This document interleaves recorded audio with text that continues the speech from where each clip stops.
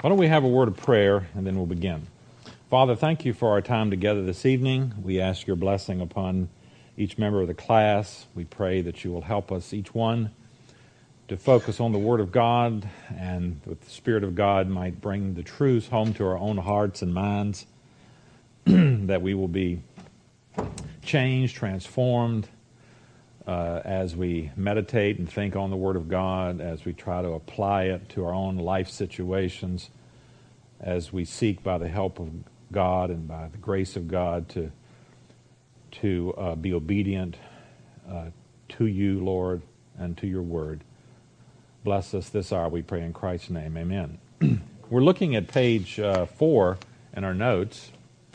I wanted to start off with a test here tonight. You didn't know you were going to have a test, did you? But you can use your notes for this test. So I want to ask you some questions, see if you can get these. So, true or false? Philippi was named after Philip II of Macedon. That's true. That's true. Remember, that was the father of Alexander the Great, the guy who conquered the whole known world, Philip, and he reestablished that city and named it after himself. He was a Greek. But, of course, then it was conquered by the Romans and so forth. Number 2, let me ask you another true and false. Philippi was an important stopping place on the Via Appia. What does via mean? Via is a Latin word that means road or way. We use via, it's an English word too, but via means road or way. Via Appia. No, that was false. It's the Via Ignatia. That's that other road. So Rome's had a lot of roads. The Via Appia is a road that runs in Rome, in the city of Rome. This is over in Greece. Oh, yeah. You should be in my seminary class if you say some trick. That's the same response I get all the time. That's tricky. All right. Number 3. Now watch out for these trick questions, okay? Now, number 3. The church at Philippi was established around AD 60. AD 60. Actually earlier than that, right?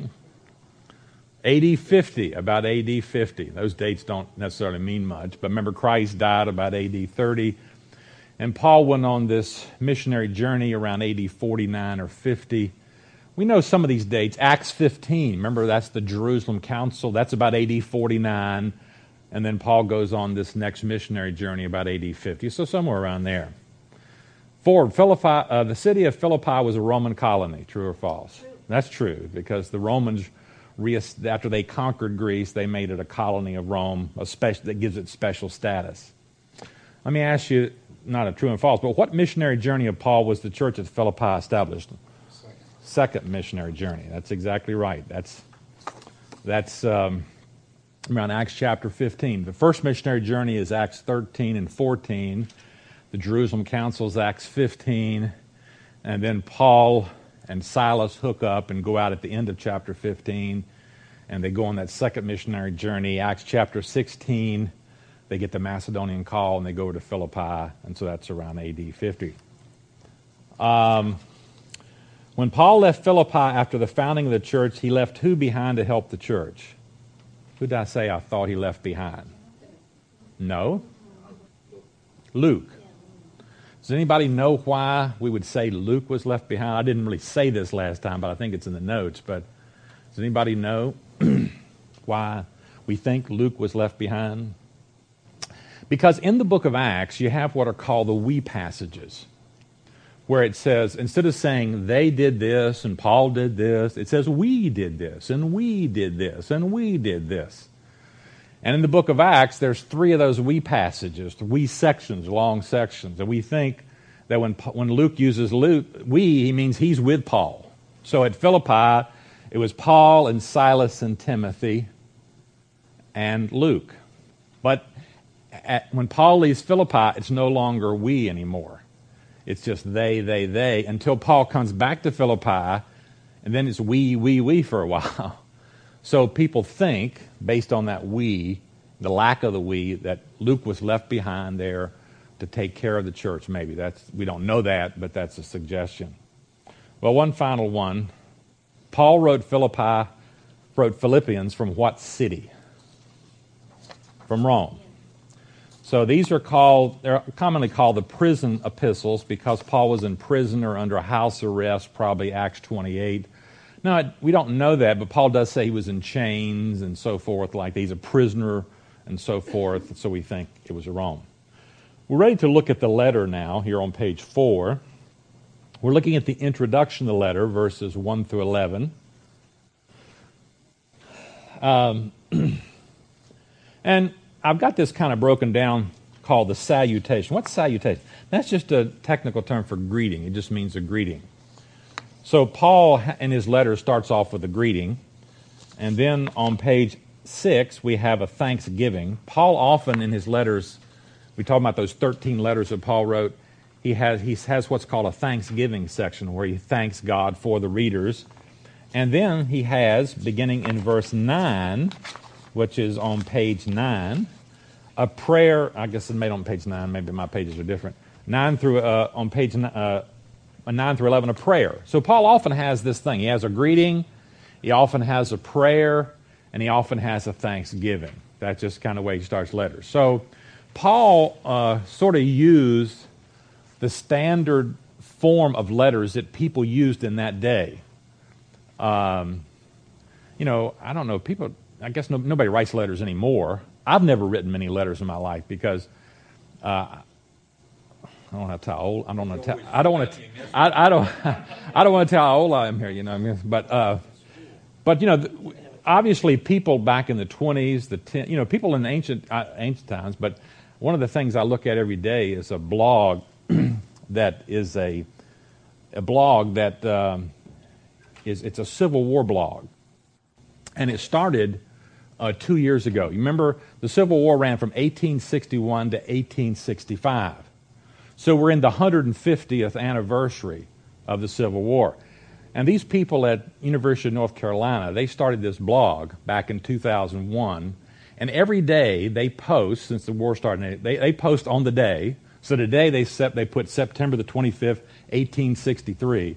They put up some sort of letter or something from the Civil War that somebody wrote somebody. And it's interesting to read these letters and stuff and how people wrote long letters and they had a certain style and so on. And we have kind of a certain style, dear so-and-so and so on. We have a greeting. And they often have a greeting at the beginning of the letters. Well, Paul does that. He has kind of a greeting. And this greeting, in our text here, I say it's the salutation, it's verses 1 and 2. Now, if you look at all of Paul's letters, in all of them he has a greeting except one of them, and that's the epistle to the Galatians. He doesn't have any hardly greeting there at all. He has no greeting in Galatians. But the rest of them he has a greeting. And this greeting can run from one verse to about 7 verses. From one verse to about, the book of Romans, it's about 7 verses long before he says grace and peace to you. Sometimes it's one verse, like 1 Thessalonians 1:1, it's just one verse long. The book of Galatians has no greeting at all. Paul just jumps right into the problem of Galatia, and he doesn't say, hello, how are you? Hope you're doing well, grace to you. He's right to the problem. But here, he has a short greeting in verses 1 and 2. And in the greeting and in the thanksgiving, the thanksgiving that follow, we often will see indications of things that Paul is going to talk about. Actually, people have written whole books just about the introduction to Paul's letters, because if you study these introductions, as I said, Paul will often, in the introduction, say things that he wants to get at in the letter. He'll kind of hint at them. So we can kind of read between the lines. We're going to kind of try to read between the lines here a little bit. We can't be positive about all this, but some of the things he says seem to foreshadow or tell us about some of the problems and difficulties that these people are having. Let's look at the salutation in verses 1 and 2. I've got it here for us in the text. It says, Paul, reading verse 1, Paul and Timothy, servants of Christ Jesus, to all God's people in Christ Jesus at Philippi, together with the overseers and deacons. I think I mentioned this last time. He says Paul and Timothy, but that's not because Timothy is a co-writer. Paul just always sort of often includes somebody else who's with him. We know that Paul is writer, because when we get like to verse 3, he says, I thank my God. He doesn't say we thank our God. He doesn't mention Timothy. It's, I thank my God. He says in verse 4, in all my prayers for you, not our prayers for you. So Paul is the writer, but he often includes Timothy, someone who the readers would have known. We know Timothy was with him on that second missionary journey. Paul, Silas, Timothy, and Luke, they were there at the beginning, the establishment of the church at Philippi. So they would be familiar when Paul says Paul and Timothy. He doesn't have to say Timothy Smith or Timothy this. He just says Timothy, and they would know who they're talking about. He would be well known to the writers. I mentioned here that Paul doesn't use his title apostle. If you study these greetings, sometimes Paul will say Paul an apostle, Paul an apostle. Sometimes he does, sometimes he doesn't. Generally, he does it when he wants to kind of assert his authority. Like in Galatians, Paul an apostle, not sent from man. And when he writes to the Romans, when he writes to the Romans, he didn't establish that church. But he believes he has authority as the apostle of the Gentiles. Paul an apostle to the Romans. So it's not perfectly true, but it's generally true that when he uses the title Paul, he wants to assert his apostle. He doesn't have to. This is a very friendly church. Not like, say, Corinth, where there are people who are opposed to Paul and there are a lot of problems in the church. This is a very friendly church. There's not tremendous problems here, and so Paul apparently doesn't need to assert. He has warm relationships with these people and so forth. We notice here that Paul and Timothy are called servants of Christ Jesus. We're familiar with this terminology, servants. This is the Greek word doulos, and you've heard people talk about the word slave. There's a lot of debate about Bible translators. They actually debate these things about, should we translate this word servant or slave? How do we translate this? And the NIV has chosen servant here. There's a lot of discussion about that. Many people feel slave is more appropriate. Paul is suggesting that Christ owns him. He belongs to Christ. There is it's hard to know whether servant conveys that enough or not. We think of servants, maybe you think about the English sense or the 19th century sense of servants in a house or something.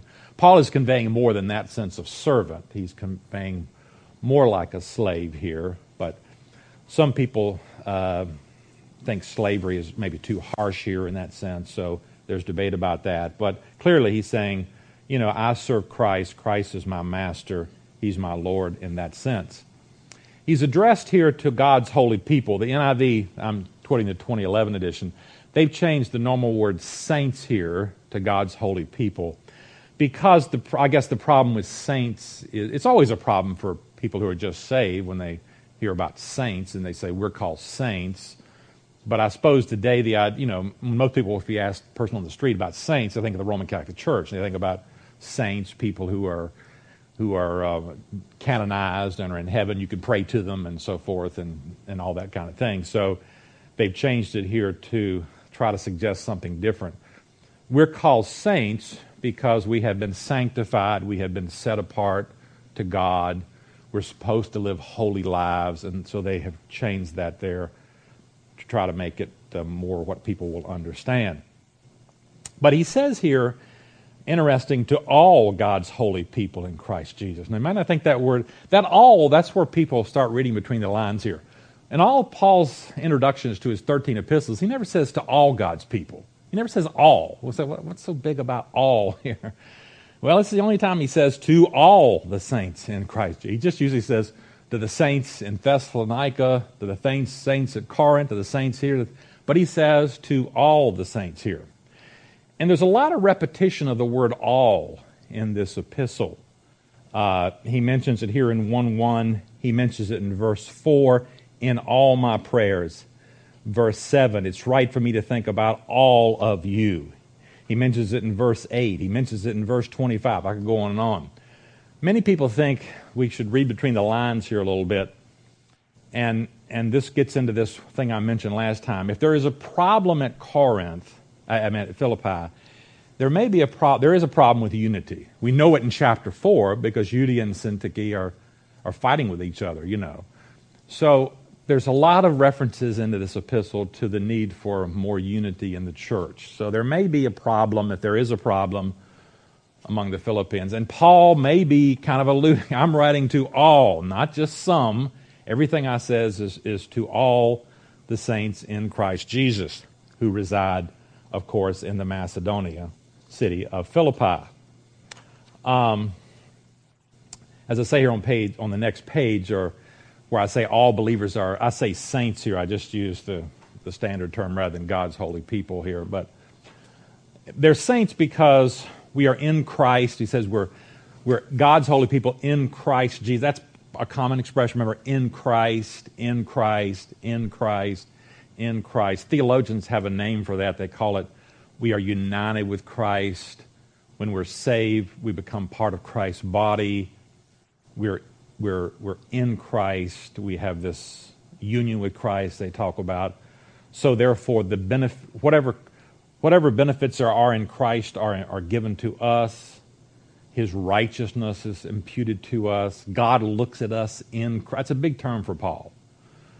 So, when Bill Combs dies and he goes to heaven, he's going to be looked at because he's in Christ. It's not because, unfortunately, our Roman Catholic friends and other religions think that they're going. First of all, they're Roman Catholic, they're going to go to purgatory because they've got sins that have to be taken care of and so forth and so on.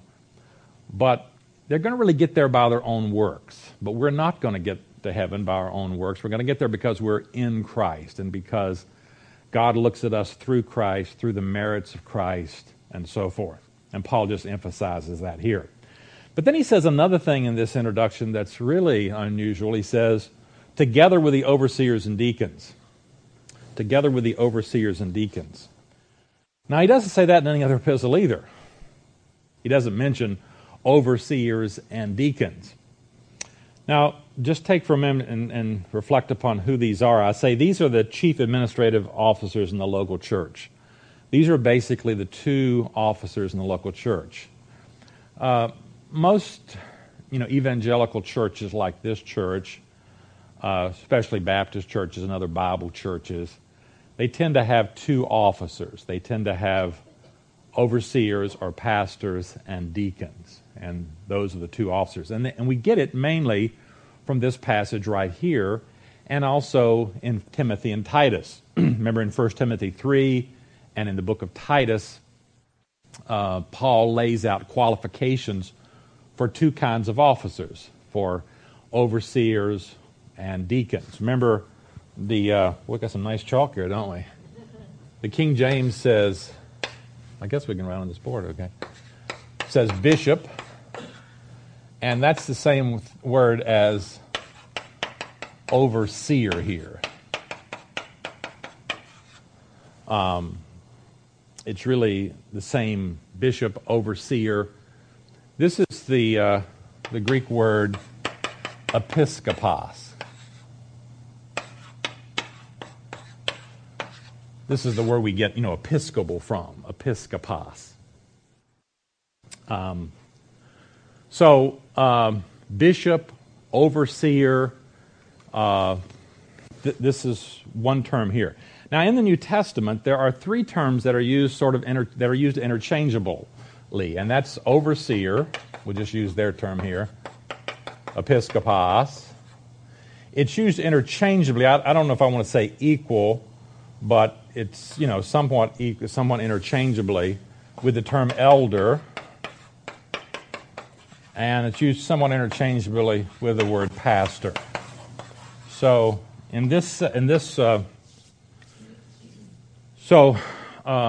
we're talking here about the overseer.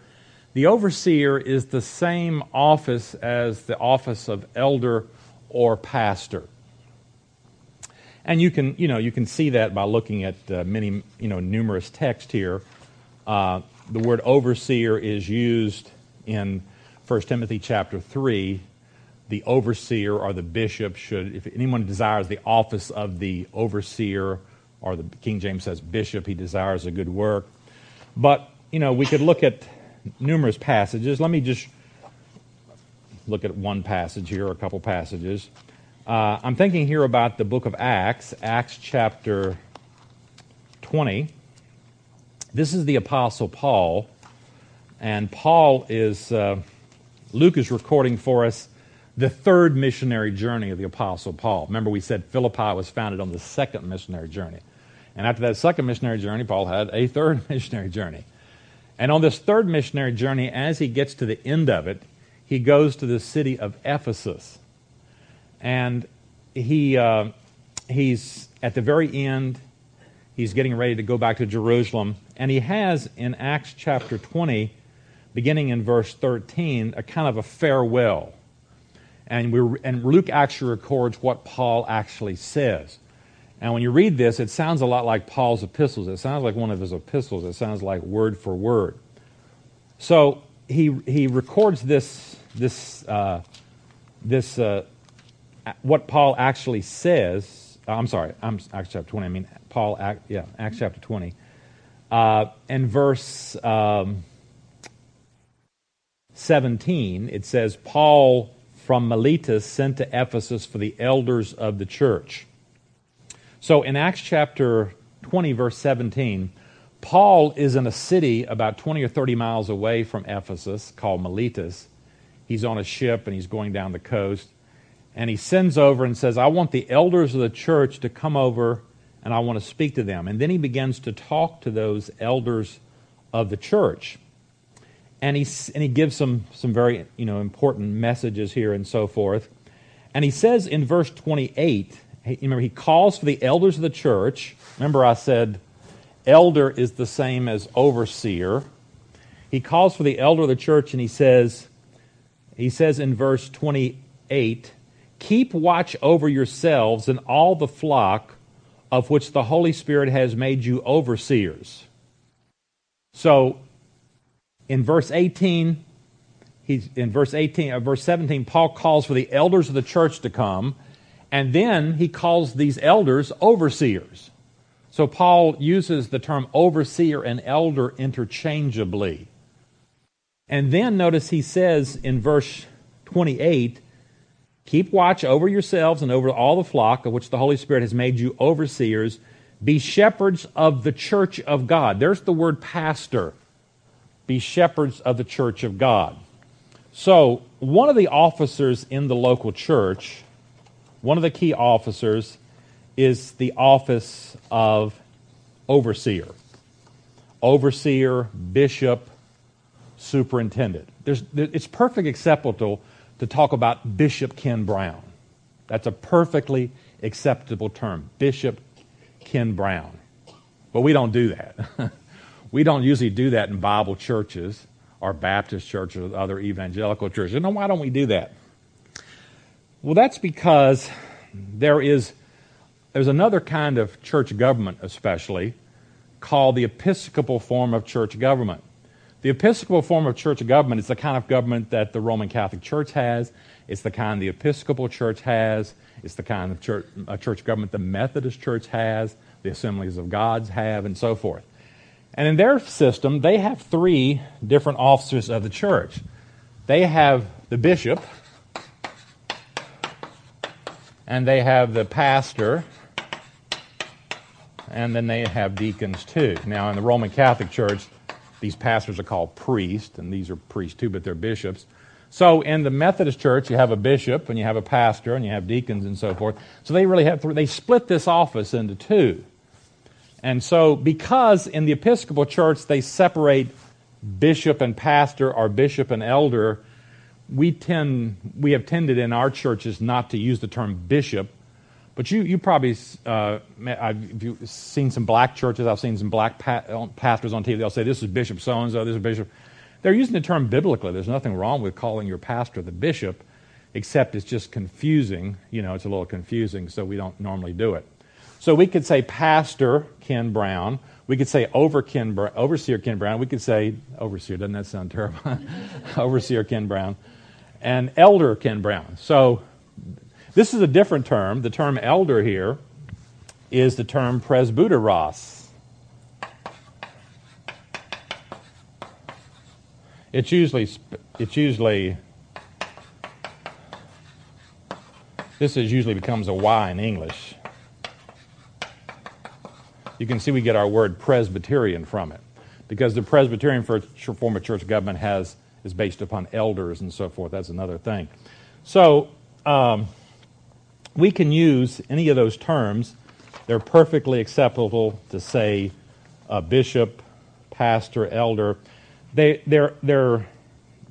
could be that the term elder came from the synagogue. When the Jews in their synagogues, the leaders of the synagogue were called elders. So many people think that sort of came into the church, that they call the leader sort of the local church the overseer, as Paul does. He also calls them elder, and they call pastors because that's the work they do. So the term overseer is probably the best term because it describes really the function, what the person does. The pastor of the church is sort of the overseer. He has to oversee. He's the general superintendent. That's a very good word. The term elder sort of refers to the dignity of the office. He's an elder spiritually. He's a mature Christian in that sense. He's an elder in that sense. Pastor describes more his work. He shepherds the flock. He pastors the flock. So any of these terms are acceptable. So in the term overseer, we have one office of the local church. The term deacons, we have the other office of the local church. As I say, these were secondary officers in the local church, most likely derived from Acts chapter 6. It doesn't actually use the word deacon there, but it uses cognate words like serve and minister. Diakonos means to serve or minister and so forth.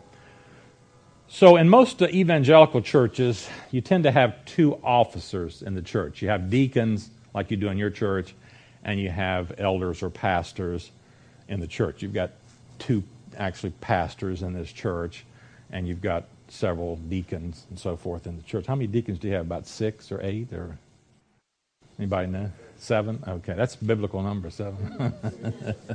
7.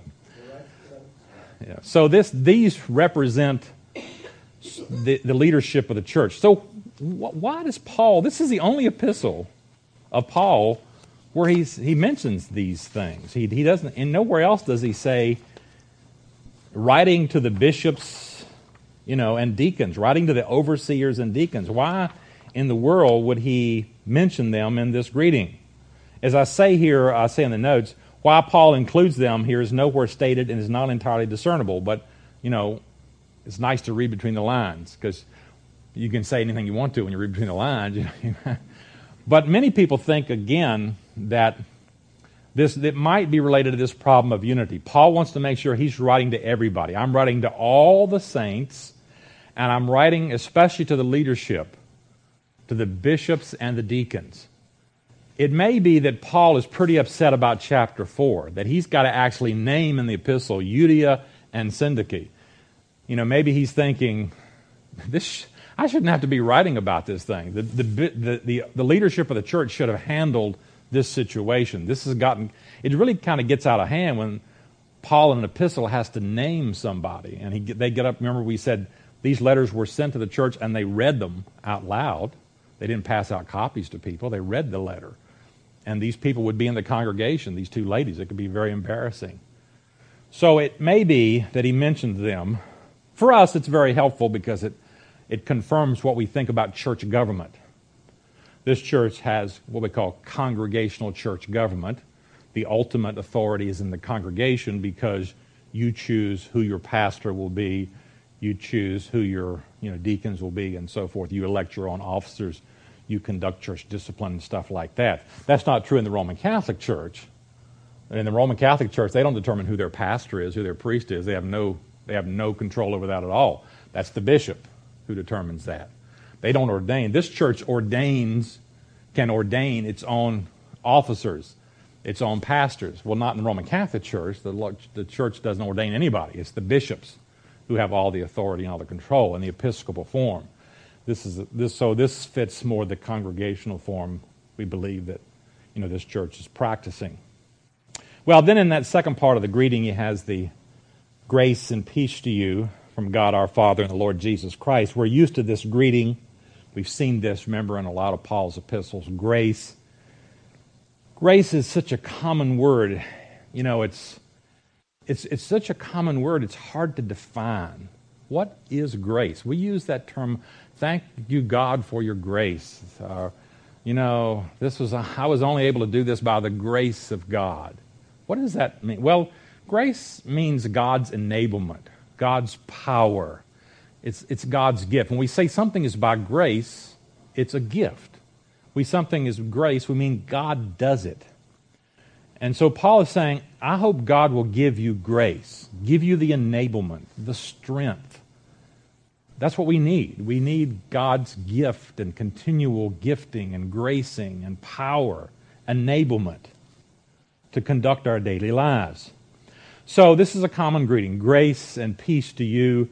So this is remember we said that in the Roman world they wrote these letters, and they used a word very similar to grace. They used a word that actually meant greeting.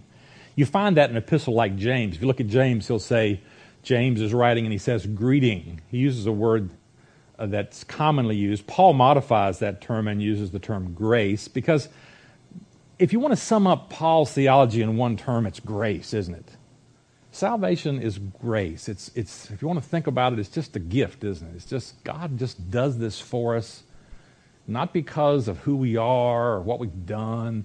We can just chalk it all up to the grace of God, can't we? So that just sort of sums up Paul. And then he adds, we think, the normal Jewish greeting, shalom. And this peace to you, shalom aleichem. So if Jews today will say shalom aleichem, peace to you. Paul is using that same greeting here because, in a sense, it helps sum up Paul's theology. The Christian life is one of peace, which means well-being. The Christian, we sing that song, it's well with my soul, It's well with my soul. I mean, Ken just went through a surgery there, and when you're in that kind of situation, you want to be able to say, it's well with my soul. No matter what happens if I don't come out of this anesthesia, if I don't come out of this operating room, it's well with my soul. And we can say that. We can say we have peace. We're reconciled to God. We're right with God. God is satisfied with us. Because we're in Christ. So we can say peace. So this is the normal greeting we see from God our Father and the Lord Jesus Christ. Peace flows out of grace, doesn't it? Well, let's look at the thanksgiving then. That's verses 3 through 8. The thanksgiving.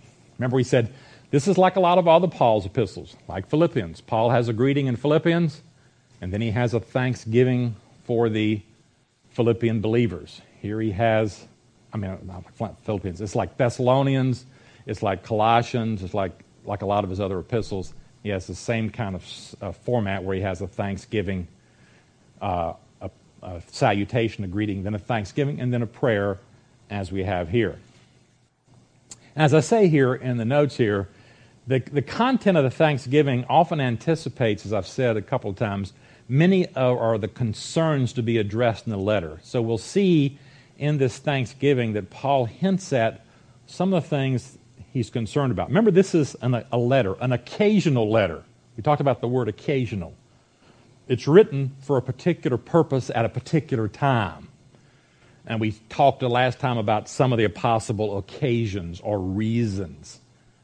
And this Thanksgiving will kind of hint at some of those possible reasons that Paul is writing here in occasions.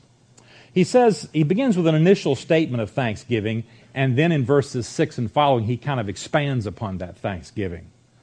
He begins in verse 3, I thank my God every time I remember you. In all my prayers for all of you, I always pray with joy.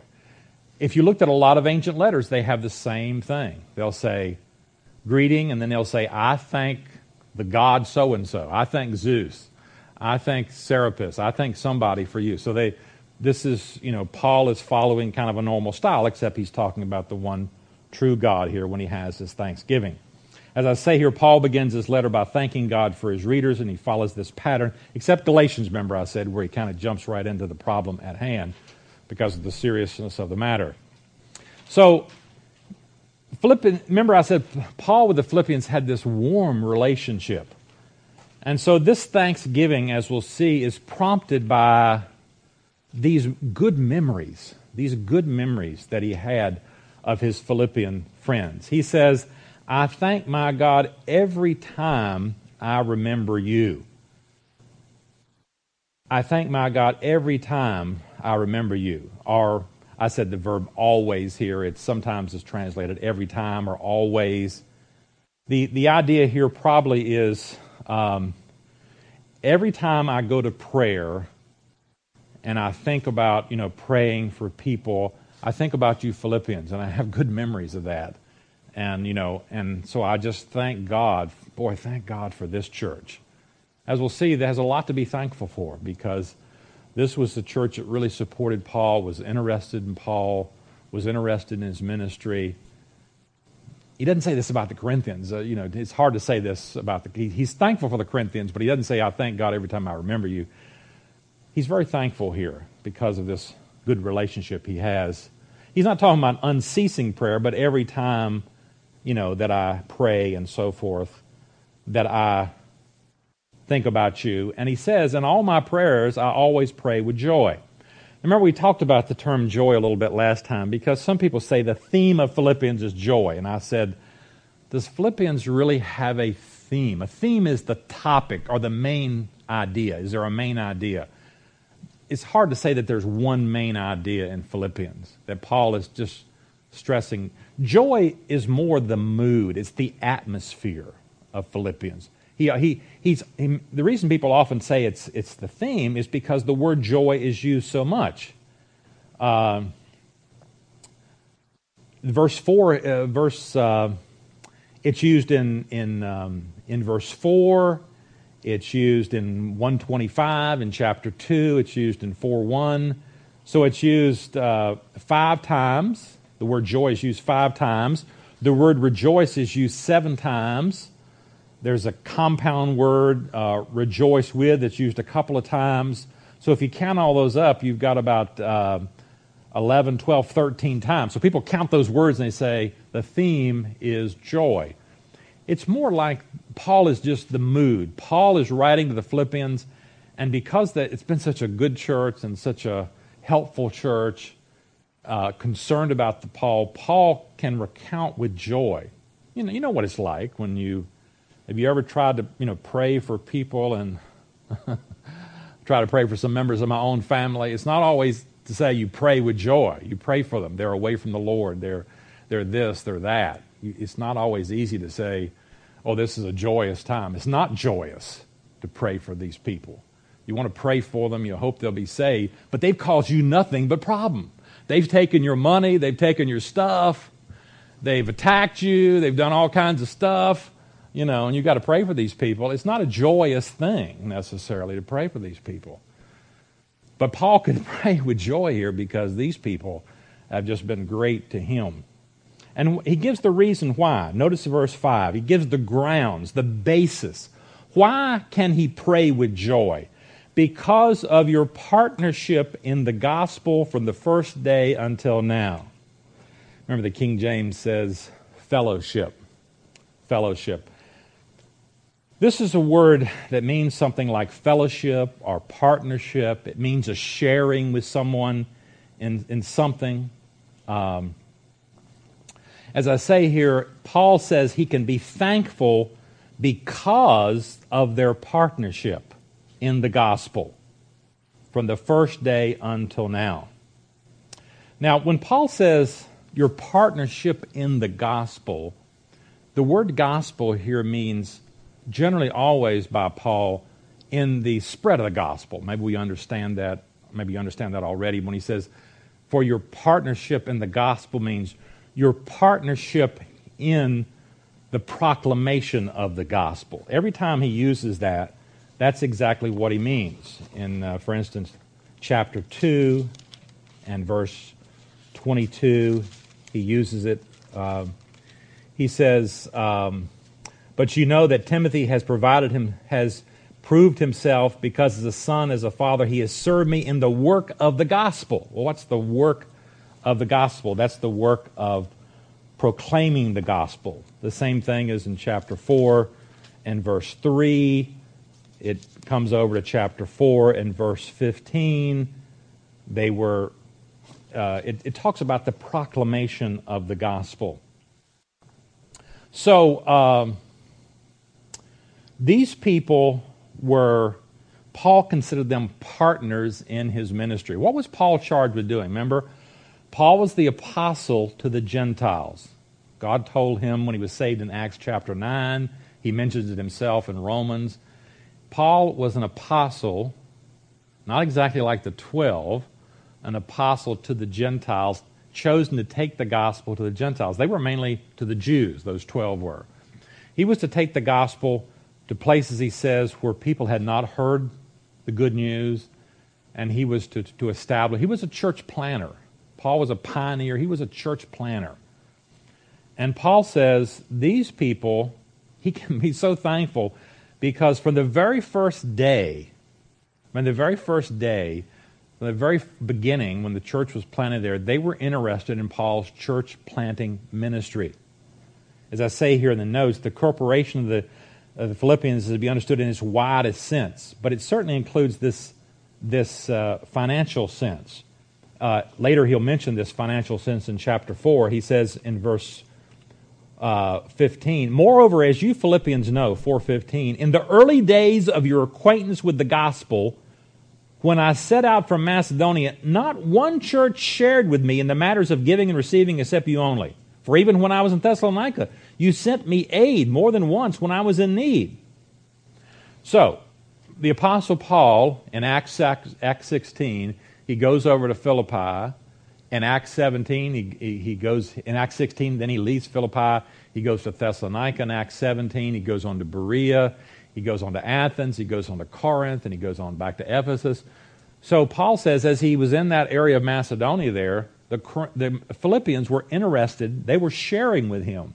So this partnership certainly includes financial aid, as he says in chapter 4. So these people, it's rather amazing in a sense, these people were supporting the Apostle Paul in his church planting efforts. They were interested in church planting. And that's kind of amazing in a sense because, I mean, this is a new church, you know. This is a new church. Didn't they have a lot of things to spend their money on, you know? I mean, you establish a new church, you know what you're like. You got a new building here. You know, if you suddenly get an extra $1,000 a month, this church could put it to work. If you got $10,000 a month, you could put it, you know, there's plenty of things that need to be done, you know what I'm saying? I mean, if you got a $1,000 raise at work per month, you wouldn't have to say, now what am I going to do with this $1,000 extra a month? You could find something right now to spend it on, you know. So the amazing fact here is that these Philippians were so willing to help Paul. They just a new church. They were so interested in this concept of church planning, really, of Paul going out to new areas, and they were the only ones who actually sent him money, helped him along his way, because Paul didn't, you know, he didn't go on a deputation. He didn't go out on deputation. He just went out.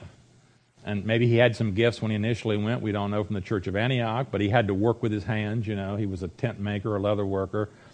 And so he had to work as he went along and so forth, unless he got gifts and so on. So it's amazing. This is a very commendable thing because, I mean, a lot of churches have no interest in planting other churches. They don't have any interest. I mean, as I say, they're interested in themselves only, you know. There's plenty of places to spend that money. Rather than giving it to somebody else to plant a church, we could use it right here. So this is a commendable quality, isn't it? That they shared with Paul. They had this vision for the gospel that they had. And he says, from the first day, that is, corresponds to in the beginning of the gospel. That is, from the very beginning of the gospel, from the very first time that he knew them. And this is 10 years later now. See, we said Paul established that church in about AD 50. Paul is in Rome. This is AD 60. So for 10 years, they've been concerned about the Apostle Paul. They've been supporting the Apostle Paul, apparently sending him gifts and other things this whole time. What an amazing church this is. Well, then we have, after this initial thanksgiving, we have an expansion of the thanksgiving in verses 6, 7, and 8. Paul builds upon that. As I say, Paul gives a further but closely related reason for his joyful sense of gratitude. And that is his assurance that God's work cannot be frustrated. Notice verse 6. Being confident of this, I'm confident of this, that he who began a good work in you will carry it on to completion until the day of Christ Jesus.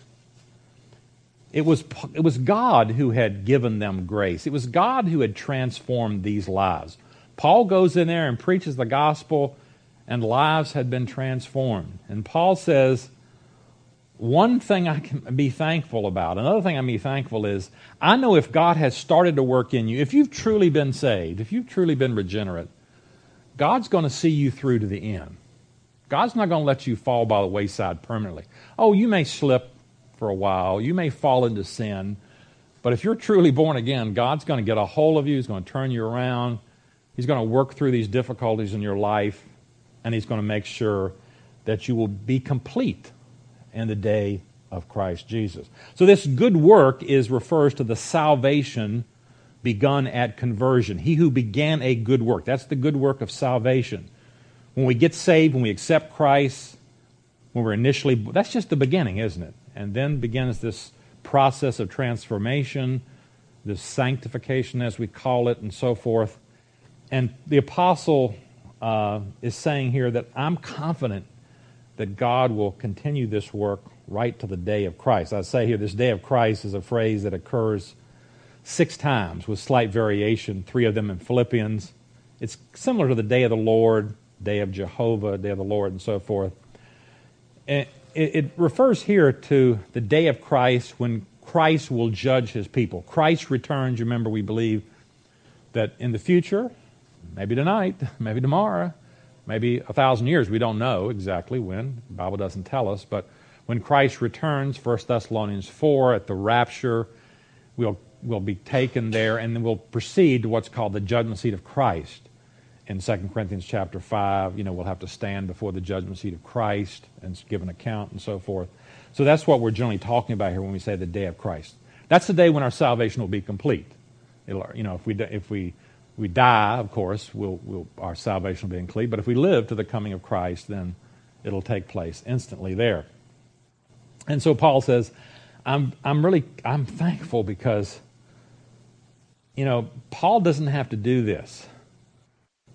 Pastor Ken Brown doesn't have to do this. It's not him, it's God who is working in you, both the will and do of His own good pleasure. I mean, He's there to shepherd and guide and direct and all that, but it's God who is transforming us and doing this.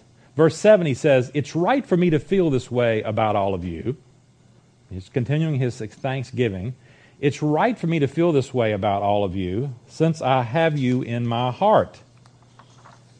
And whether I am in chains or defending and confirming the gospel, all of you share in God's grace with me. As I say here in verse 6, Paul has made it clear that God is the author of the Philippian salvation, but now he shifts focus again in verse 7. He commends them not God. He commends them, not God, for their constancy in supporting him, whatever the circumstances. So he says, it's right for me to think and feel this way about you. I have you in my heart. You share in God's grace with me. In other words, Paul's assurance in verse 6, Paul's assured that God will complete this work of salvation. You got saved. It seems like a difficult road. God's going to make sure you continue, that you persevere to the end. But the sign of that, the evidence of that, is in their lives. You share in God's grace. It's right for me to feel this way because I know that you're with me. Here's Paul. Paul is in Rome. If you remember the circumstances of the book of Acts, in the book of Acts, Paul was taken prisoner. He was taken prisoner and in Jerusalem, there in the Temple, on the Temple Mount, and he was transported to Caesarea. He spent 2 years there in prison, in a sense, under arrest. And at the end of that 2 years, he appealed to Caesar. He appealed to Rome for his case. He was a Roman citizen. A Roman citizen could actually appeal any verdict to Rome. And so he's sent off to Rome, remember, on that voyage, and he's shipwrecked, and he gets to Rome, and there is Acts 20. Well, apparently now he's coming up, his case is coming up. Paul's case before the legal authorities. It's just like today, if you get in a court situation, it could take years to resolve. Well, same way in Rome. Paul is in Rome, but it's not like he just goes there and the next day he finds out what his thing. He's been there for 2 years. He's there, and he's there trying to get some conclusion to his appeal to Caesar here. And so Paul is there, and he's thinking of these Corinthians when he's his Philippians and his chains and so forth, and he is going to have to defend. He's talking about whether I'm in chains or defending and confirming the gospel. These words, defending and confirming, are legal terms. They're common legal terms that were used in Paul's day. We talk about defense. If you go to trial, you've got to defend. You've got to you're the defendant, and you've got to defend yourself. And this term defending is used in that sense. And confirmation is suggestive, proofs and so forth. So here this word chains suggests imprisonment. Paul is in prison. He's under arrest here. It could be that Paul was actually chained to his guards. Many times we know that in these situations, the person was actually chained to a Roman guard, and this guard was changed from time to time and so forth. It could be it's hard to know whether chains is a metaphor for just being under arrest or whether he was actually physically changed. It could be he was actually physically changed. We're not positive about that, but certainly he's under arrest here. And so Paul is saying, it's right for me to feel this way that you are going to complete your salvation. I have complete faith in you, Philippians. Might have some problem with the Corinthians over here. I wonder about them sometimes, Paul says to them, examine yourselves to see whether you're in the faith. He doesn't say that to Philippians. He doesn't say, examine yourselves to see whether you're in the faith. We understand that. You've been in church. If you've been in church for years, there are people, I've been in inner city for 30 years, and there are people I have known for 30 years there. I have a lot of faith. They've been very faithful people. We say they're faithful. They've been consistent, When nobody knows anybody else's heart, nobody knows for sure, but when I look upon their lives in 30 years, I say, this is, I'm confident. And it's sad when you have to go to a funeral of a person and there's doubts. Isn't that the saddest thing? When you go to a funeral, and I just went to a funeral of my stepfather-in-law. Unfortunately, I don't know. I hope, but it's not clear. But the point here Paul is making is that I feel this way about you when I'm up here before Caesar defending and standing for the gospel, that you share in God's grace with me. I feel as confident about you as I do about myself. It's an amazing statement that the Apostle Paul makes here. He says in verse 8, he says, God can testify how I long for all of you with the affection of Christ Jesus. Paul now has kind of a mild oath. Paul often says, I call God as my witness, or I call upon God. Here he says, God can testify. It's true that I long for all of you with the affection of Christ Jesus. As I say here, Paul's longing for the Philippians probably includes both his desire to see and be with them and his concern that they remain true to the gospel. And it's this same concern Christ has for them. I have the same concern that Christ has, with the same affection that Christ has. So Paul is calling upon God to witness to the fact that he loves these people, he's concerned about these people, he has this affection for them, he longs to see them. Well, this is Paul's thanksgiving. What a wonderful thanksgiving that is, isn't it? To have a church like this that stands with you. Just think what that means. For 10 years, these people have stood with Paul. They have supported Paul. And his heart is to plant churches and so forth. They've stood with him. They've sent him financial support. He looks back at their lives and he sees evidence of perseverance, of continuation of the faith. And he's as confident about them as he is about the grace of God in his own life. That's a tremendous testimony, isn't it, for any Christian, for Paul to say about any Christian, especially the Philippians here. Well, we come here to the prayer of Paul, verses 9 through 11, and maybe we should stop here rather than trying to continue on. Why don't we call it a night here, and we will pick it up right here, Lord willing, next week, okay?